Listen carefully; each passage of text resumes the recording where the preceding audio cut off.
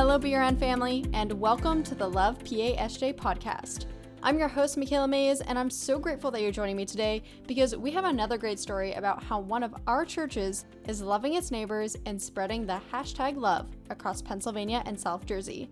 But before we dive into this new wonderful story, I do have a few housekeeping items to share with you just to make sure your listening experience is the best that it can be. So, number one, if you are new to this podcast and the Love PASJ initiative, I highly encourage you to go check out our trailer episode. Hint, it is the very first episode we did, and it's also the shortest. It's like that perfect episode for when you're jumping in the car, going to the store, and then driving back. It's only 15 minutes long, and it will give you a full rundown as to what the Love PASJ initiative is all about. And why is this important? Well, the stories that we're sharing are a part of that initiative, so to understand and fully enjoy them, we just want you to have a great understanding as to what the Love PASJ initiative is. So again, quick podcast, quick trailer episode, go check it out when you have a moment. Number two, today's interview is being conducted by our very talented and hardworking communications director, Shannon Baker. In today's episode, Shannon is chatting with Pastor Derek Van Ruler from Sunbury City Church in Sunbury, Pennsylvania, and he is sharing with us about how his church and him are loving their neighbors and advancing discipleship in the Sunbury area. So lots of good stuff in this episode, and one more thing before we dive into that great story, and that, of course, is our fantastic sponsor, the Baptist Resource Network. So the BRN is a resource hub for Baptist churches across Pennsylvania and South Jersey. It currently resources more than 300 churches and aims to cultivate healthy churches and Christ-centered communities. These stories are truly not possible without our network of committed churches, the BRN staff, and most importantly, God moving his kingdom forward here in Pennsylvania and South Jersey. So we just want to say a big thank you to all of our sponsors. And of course, a huge thank you to you, our listeners, because we can't have a podcast without you. So thank you so much for tuning in today. And now without further ado, here is Shannon Baker's conversation with Pastor Derek Van Ruler.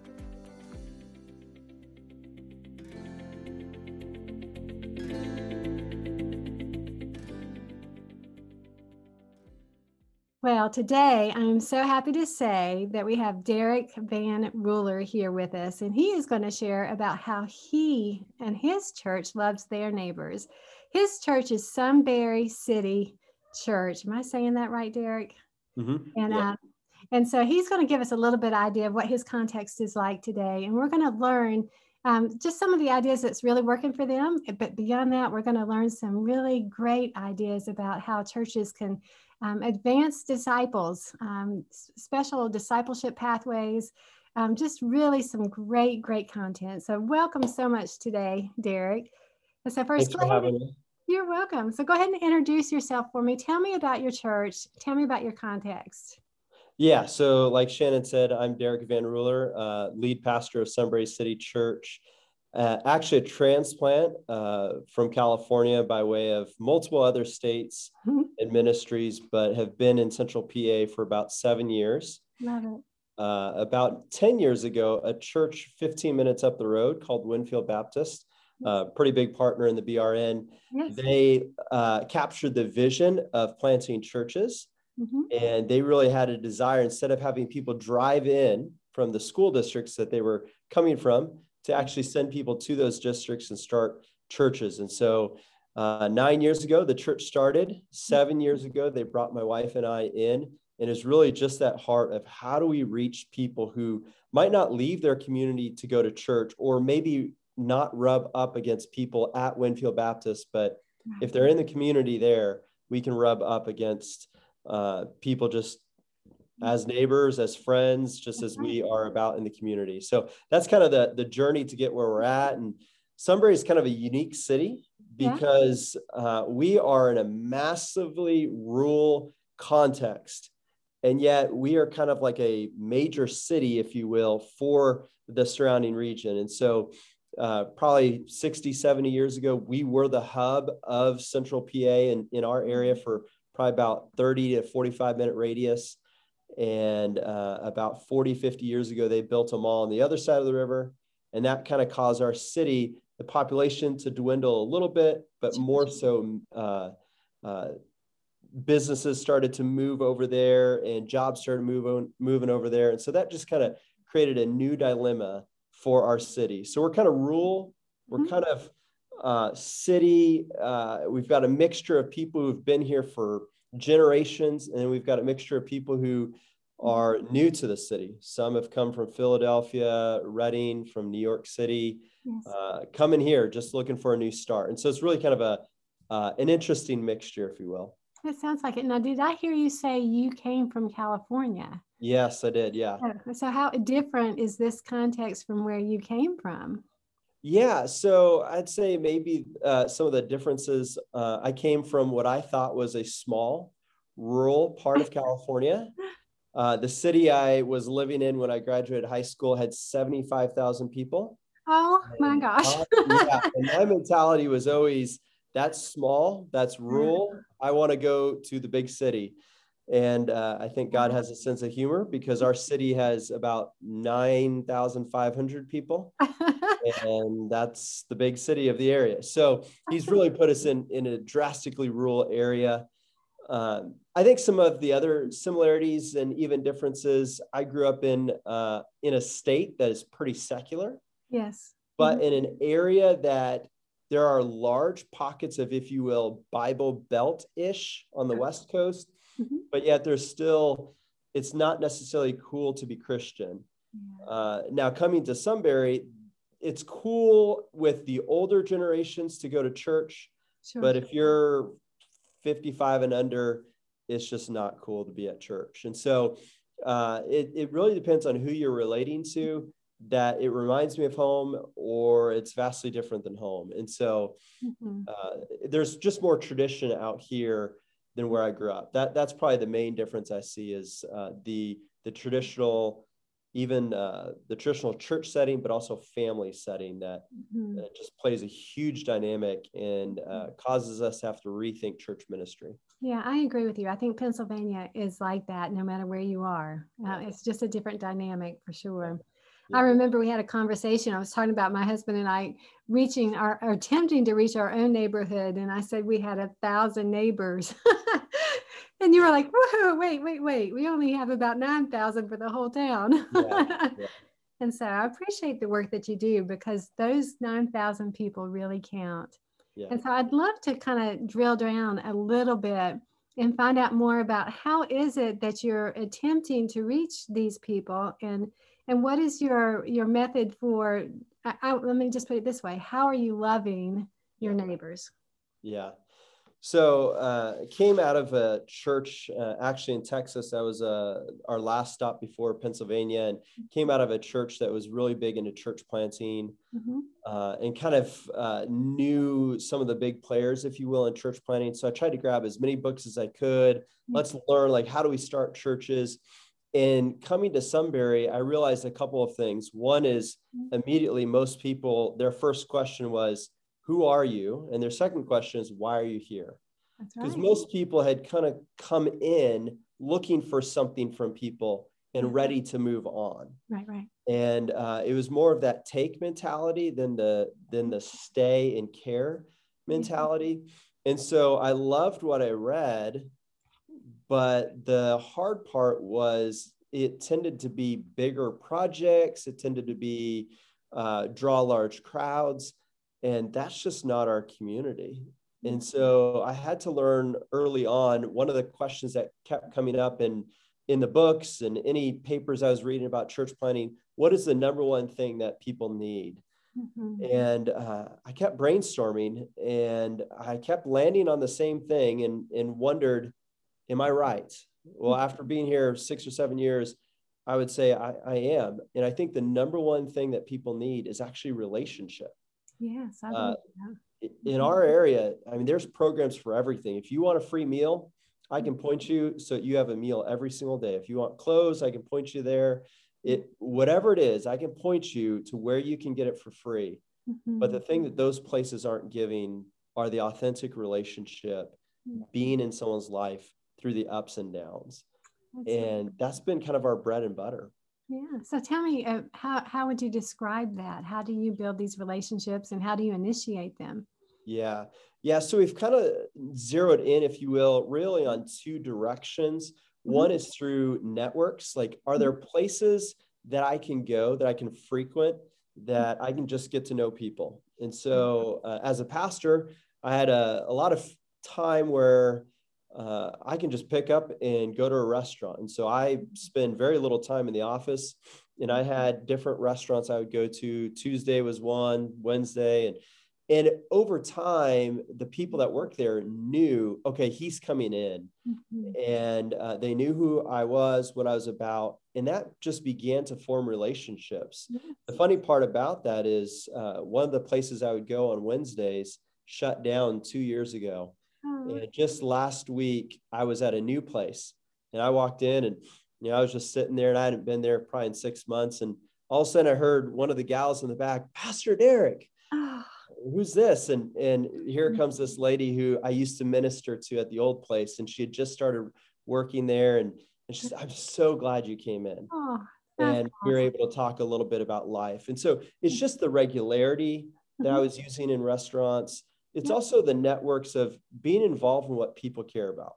So in our community, the fire companies are a massive deal. So I just started volunteering in a fire company. Through that, eventually became fire chaplain of our city, and just have been able to counsel, disciple a few guys through that, been able to do a few funerals through that as well.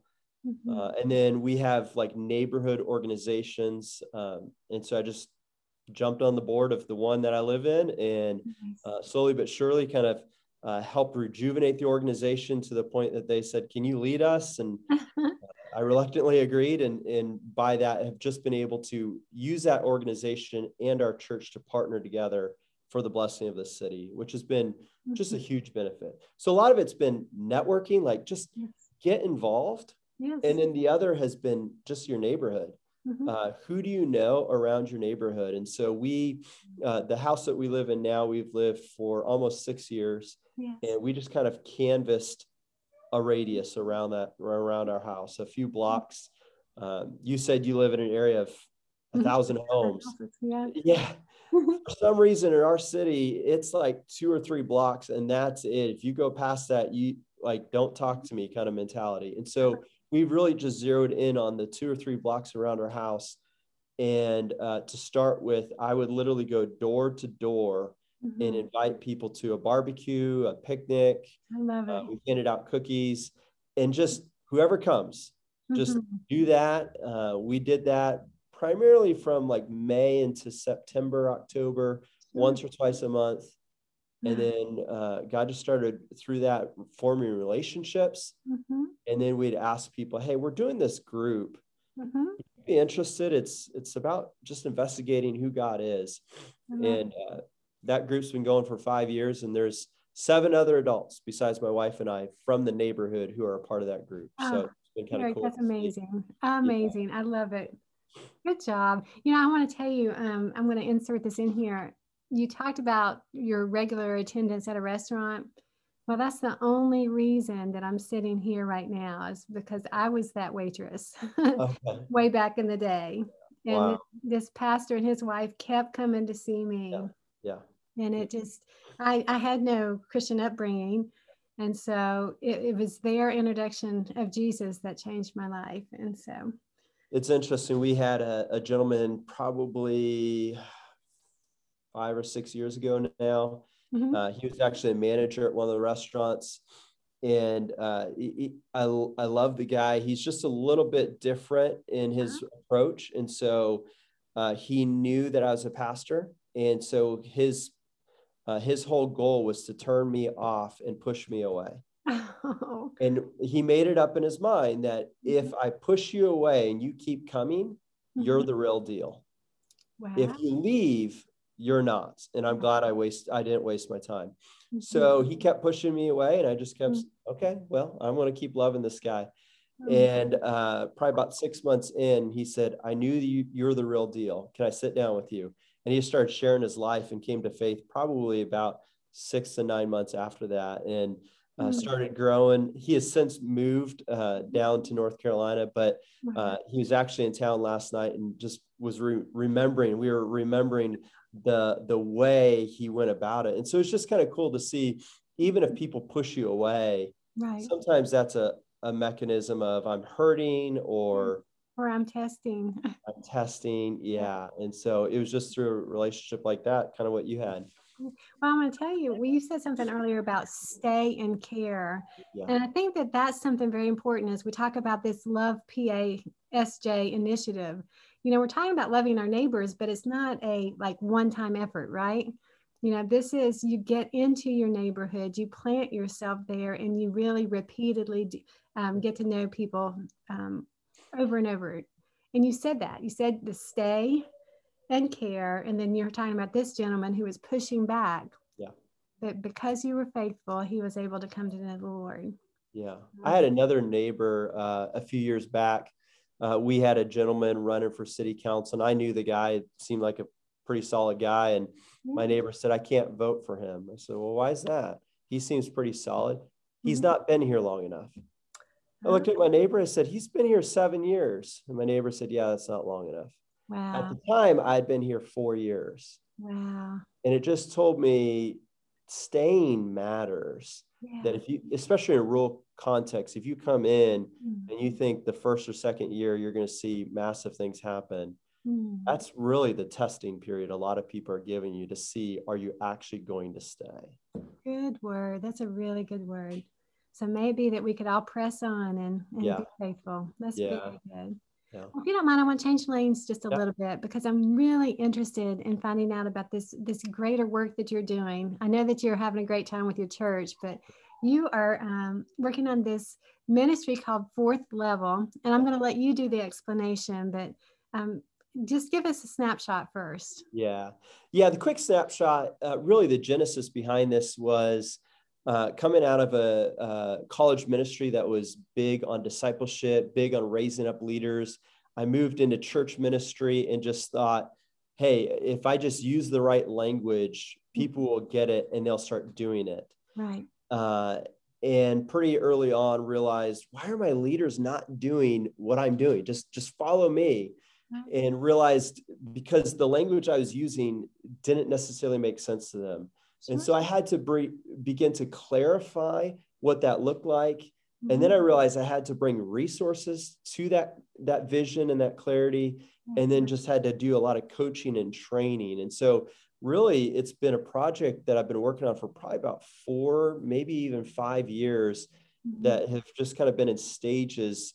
And when COVID shut down everything, it allowed me to pull back and say, how do I bring this to fruition and actually utilize it for our church, and if anyone else wants to as well? And so it's called Fourth Level. And the reason for that is because of 2 Timothy 2:2. That has been such a monumental verse for my ministry, that Paul says to Timothy, what you've heard from me, entrust to faithful men who can teach others also. And so it goes from Paul, the first level, to Timothy, to the faithful men, to others. And as I've done a lot of leadership research and just observation, most organizations, businesses, churches, I don't want to sound too generic, but tend to, the first person starts it, the second person grows it, and the third person just either maybe coasts, or typically it kind of goes down, and they either sell, get out, they have to close it. It's very hard to jump from that second to a vibrant third level and then to a fourth level. And so really started to think, like, what is the reason for that? And I think some of it is because the language and the heart that was started at the first level just gets lost in the fourth level. It's kind of like the game of telephone. You start on one end, and by the end of the line, the message is different. And so how do we ensure that the heart and the message from the first level into the last level just continues? And so it's just been a lot of, how do I create resources and training and coaching to help churches in that direction? So just to kind of peel back the layers a little bit, tell me, what would that training include? Not that you have to tell me everything, but give me an example. Yeah, so maybe the better way is to kind of zoom out, if you will. It kind of was centered around, what does maturity look like? Yes. And what does it look like for the kind of Christian leader that we're wanting? You know, I love 1 Timothy 3, the elder qualifications, would love that for all the men in the church, and even for women to have qualities like that. Yes. But really, like, how do I spell that out? And so really just kind of spelled out in 4 pillars: gospel love, gospel living, gospel embracing, gospel planting, and really spelled out under those pillars kind of 9 sub-markers, if you will. So a total of 36 marks. This is what we would want everybody to mature and grow in. And then started to realize that growth happens differently for everybody. So it can't go from 1 to 36. It's very organic, but you need some sort of structure for that vine to grow. Right. And with that, you need to be able to kind of have stages. It's kind of like riding a bicycle or riding a bike. You know, you teach your kids the generalities of how to ride a bike. Right. You put them on there. They think they know it. They try it. They get hurt. That's right. And then they come back, and then you comfort them and you train them. Eventually, they grow up and train their own kids. So really started to kind of weave those together. What is our end goal? And what are the steps or stages that we have to help people to walk through to get to that end goal? I love it. And then that's where the training and coaching comes in. So I've done some training for small group leaders at other churches as well as our church. How do you create environments for people to grow into maturity? And then coaching for leadership of a church or pastors of a church. How do you as a pastor begin to small steps begin to slowly move a church away from programmatic to more intentional discipleship, missional engagement? So it's been kind of a journey of all of that. So I've done 1-hour coachings on Zoom. I've done 4-hour strategy sessions. Let's just get in a room and strategize next steps to do. And then I've done 2-day trainings for this. That is phenomenal. And it sounds like with maturity, you know, that you're painting vision. You know, you're describing what a mature person looks like. And that's why there's all of these different components. And really, that's what it's about. People can't see it unless you give them the vision. And so I'm so thankful you're doing this. In a typical setting that you're training, say it's a church in your, a small group in your church, you have like a whole format that you follow, or is it more, I can't think of what the word I wanted to use, organic? So I think it kind of comes twofold. When I'm working with a new church, I want to ask a lot of questions. So some of the churches I've been working with, I want to get to know their ethos and get to know what their culture's like, where have they been, where do they want to go. And a lot of times when I'm working with a new church, I just want to start with strategizing with the leaders. Like, tell me more about the church and where you want to go. And then I can start to strategize and whiteboard how we move in that way.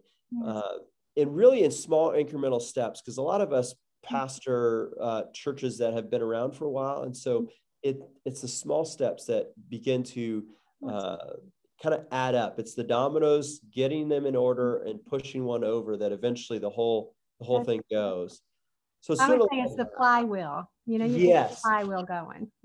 So Jim Collins in his book Built to Last talks, or Good to Great, one of the two, talks about getting that flywheel going, that momentum.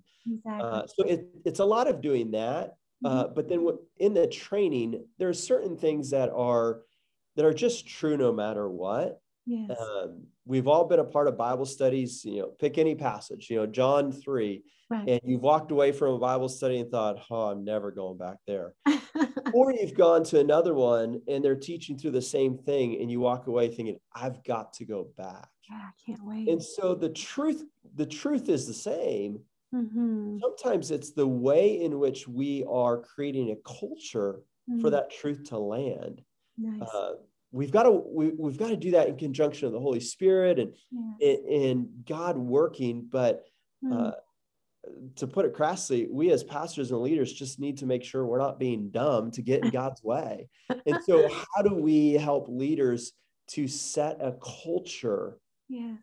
so that people feel warm, welcomed, and can begin to grow. I mean, just one example. It's even as basic as knowing, oh, we have some guests here. I'm counting the room as we're having dinner, and I'm setting up the room so that when we transition from dinner to Bible study, there are enough seats. Yes. Because if I have to scramble for a seat, that new person thinks you don't not welcome. Right. And it seems like, oh man, that's so easy. Right. It is. But often it's the easy things that we make mistakes on that create the wrong culture. And if we can kind of fix those things, it just sets up growth in the Lord a lot better. I believe it. That's really good work.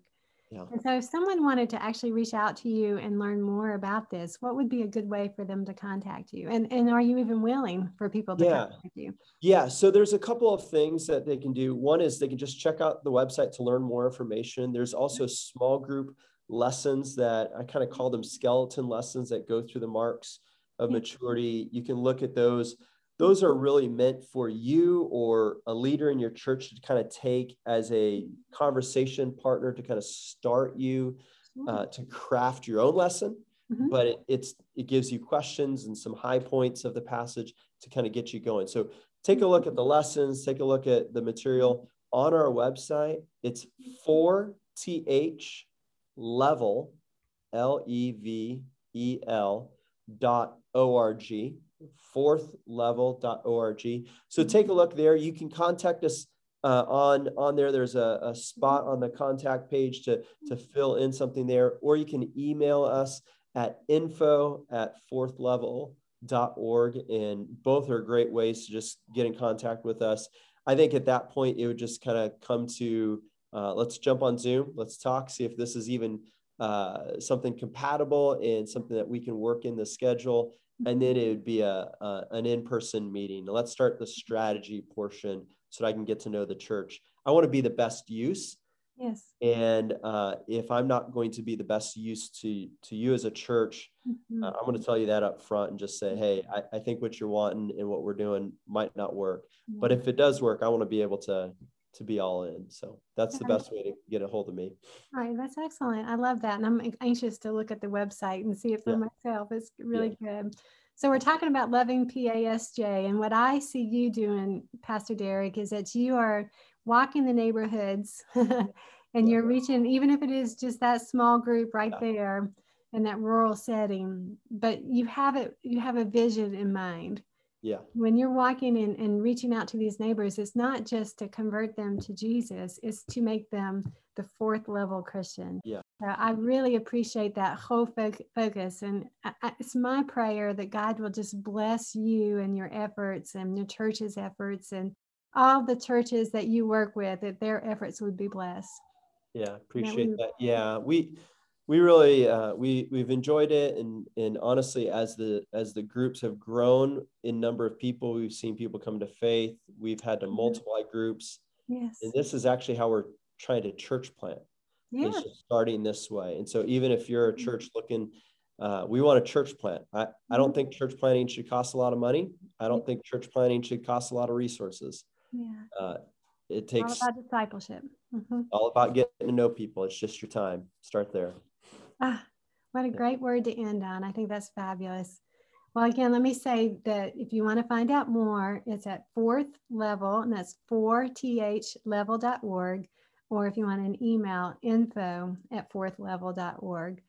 Well, Pastor Derek, thank you so much for your enthusiasm. Thank you for the work that you're doing. And again, I do pray God's favor all over you.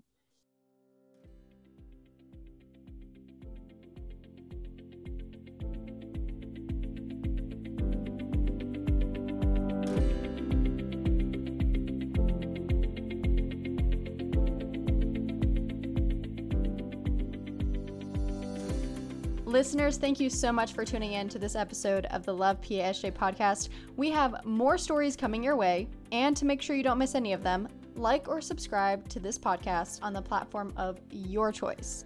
This podcast is available on Anchor Podcast, Spotify, Apple Podcast, Google Podcast, Pocket Cast, Stitcher, and Amazon Music.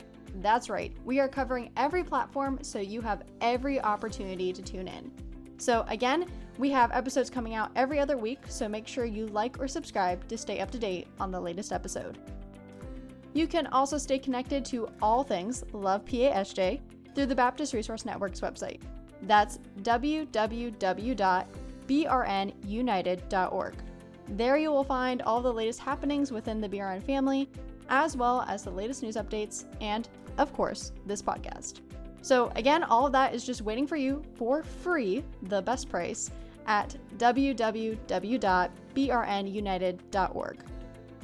Thanks again for tuning in. Have a wonderful week, and I'll catch you next time here on the Love PASJ podcast.